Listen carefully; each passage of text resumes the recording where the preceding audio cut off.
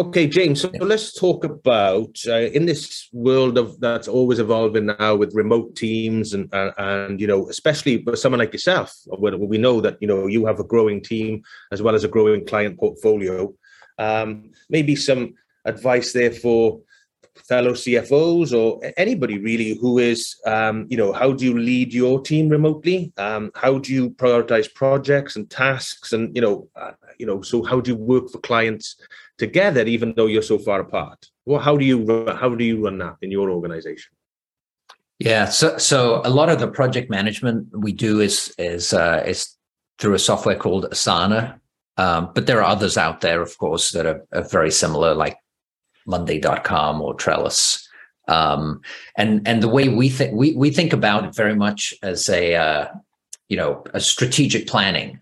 When you go through the whole strategic planning in August and the budgeting for the year. So the way we set it up, for our company, when I do the strategic planning for the company, but also for each client, we do exactly the same. So the structure that we set up in Asana, we basically look at, what are the full year OKRs or goals for the client. And so we look at that from our perspective. So what are their finance and accounting goals for the full year? And so you might have 8 or 9 of those, big goals. And you've talked to the CEO about them, and you're on the same page. So, you always want to be matching expectations so that you can beat them. If you don't know what they are, you can't beat them. So that's step one, right? So you got the annual ones. Okay, what are the quarterly ones? So if you're in Q1, you set up Q1. Then from the Q1 OKRs or goals, it's probably only about 2 or 3 from the annual ones, right? But maybe you want to add a few more that are smaller, and then you look at the quarterly goals and you say, okay, what are my big 3 weekly big 3, right? What's important? What I want to get done, and you do this on a Friday afternoon. You finish the week and you say, great, next week, what are the big 3 that I need to do? And then on Monday, you say, what are my big 3 for today? And so you need to be able to draw this line from the full year goals to your big 3 goals for today. So that, when you finish your big 3 for today, you can say, oh, that's how they contributed to the full year goals. And so if you did if you did those 3 things today, you're moving forward and you can say, I did a great job today, instead of finishing the day thinking, oh, I did nothing. I was just like, my head was everywhere. So that's the structure that we use and how we prioritize things.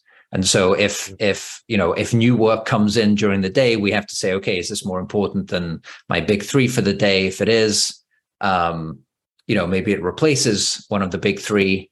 And then we communicate that with our team and say, can somebody, take on this task that's really urgent, but I've got something else that just came up that's even more urgent. So that's how we do that. And, that's how we prioritize things as well. And, for every client that we have, there is an Asana board, and we go through the same structure and the same things. Yeah, it's James. I mean, you mentioned the word, but let's go over it again. Communication. Mm-hmm. Communication.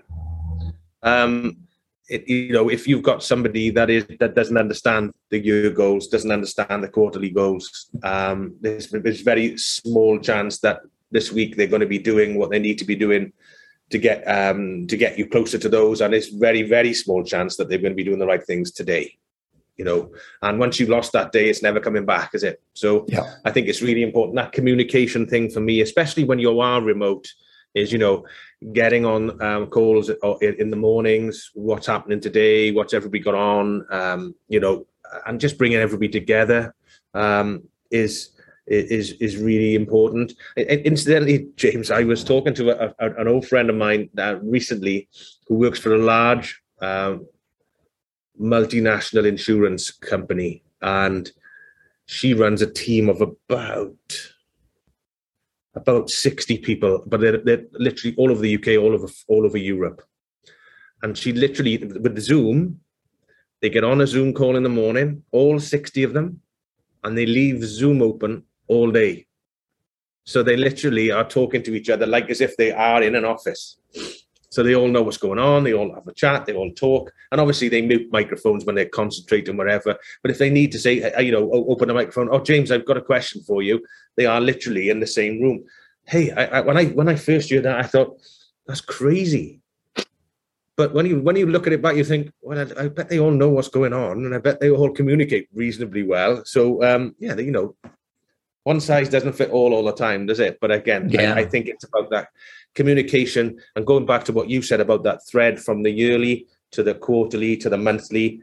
That's what you do today is your stepping stone to get you to your weekly. Your weeklies are stepping stones to get you to the monthlies, go on quarterlies, and so on and so forth.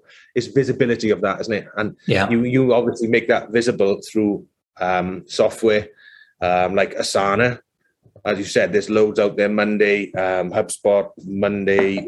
You've talked about Slack for communication before, I know, and it just seems so much more joined up now to encourage the remote working, doesn't it? Mm-hmm. Yeah, I mean, I have found this the ability for an individual to see the big picture is going to help them with their individual tasks, because it's going to help them prioritize and ask for help and to understand why is it important.